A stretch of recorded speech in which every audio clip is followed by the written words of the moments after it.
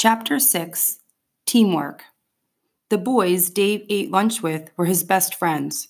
He looked around at them and grinned after he'd explained the rules. Cool contest, huh? Todd shook his head.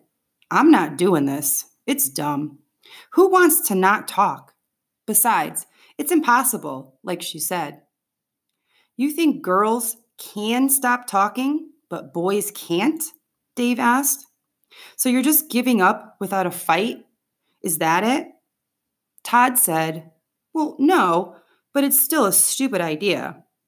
So what? Said Dave. It's a contest, and the boys are going to win it, okay? So listen. First, we've got to tell every guy. Everybody has to be with us on this. Tim Flanagan was absent in homeroom this morning. I'll call him in case he's coming back tomorrow. And all you have to do that too. Figure out who else isn't here. And if you don't have a number, call me at home tonight because my mom has a school directory. And every fifth grade boy who's here at school has to be told. Today. Okay? Jason said, but really? Not talking for 2 days? Like, how? Dave pulled an index card from his pocket. On the back of his India report, he wrote the word easy. He held it up, showing it to all the boys. Then he said, Did I just talk? No, said Jason.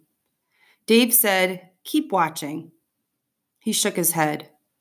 Then he nodded at them. Then he smiled. Then he frowned and showed his teeth and growled like a dog. I didn't talk, right? But you got what I said. Not talking just means not talking. It'll probably be fun. But even if it's not, it's a contest against the girls. And we're going to win it, right?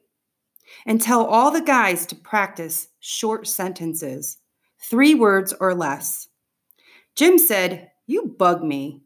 Jason said, Your breath smells. Richard said, Look, it's Batman. Hey, is Batman 1 word or 2?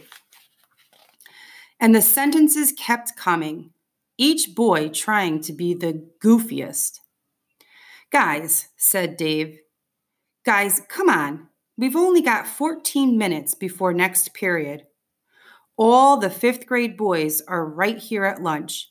It's the perfect chance to tell everyone. And I hate to tell you, but the girls are already ahead of us. The boys hushed and looked around. Lindsay, Anna, Emily, Taryn, all the friends who'd been sitting at the table were fanning out throughout the cafeteria, talking to every girl in sight. And Hannah and Karen were heading for the door to the playground. Dave said, Everybody know what you have to say to our team? The boys looked back at him and nodded, each face deadly serious now. All right then, Dave said, let's do this.